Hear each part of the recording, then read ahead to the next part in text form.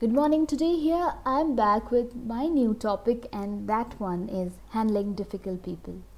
Yes, in our life we do meet some people who are really very difficult. And how about thinking of a situation when they are a part of our life, an undivided part of our life, when we choose to be a part of our life with them. So in such cases, what should we do? When we meet such difficult people, when they are someone who really annoys us, irritates us, and get into our nerves, what should we do at that point of time?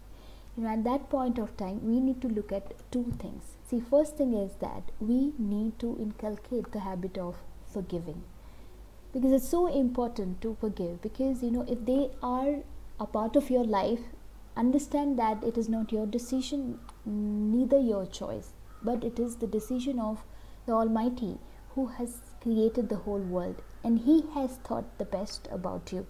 Maybe He really wants you to work upon your character. Maybe He really wants you to work upon the important qualities that needs to be inculcated. It is a test of your character.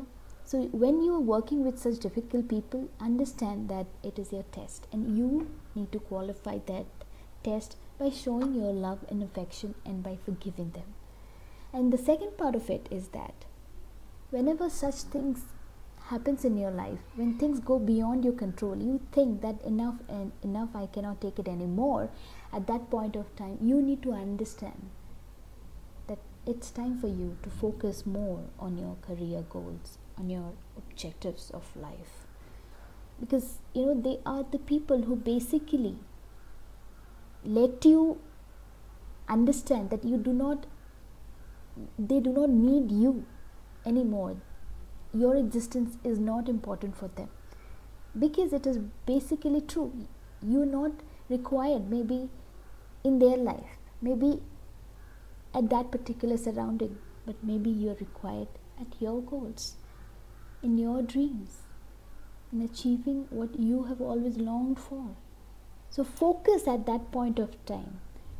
And remember that those difficult people, how much irritating they could be, but they cannot go as high as you think you can.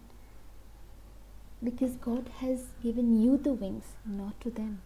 You know the purpose of your life. Why are you here? And maybe such people are around us to remind that truth. Thank you so much for hearing.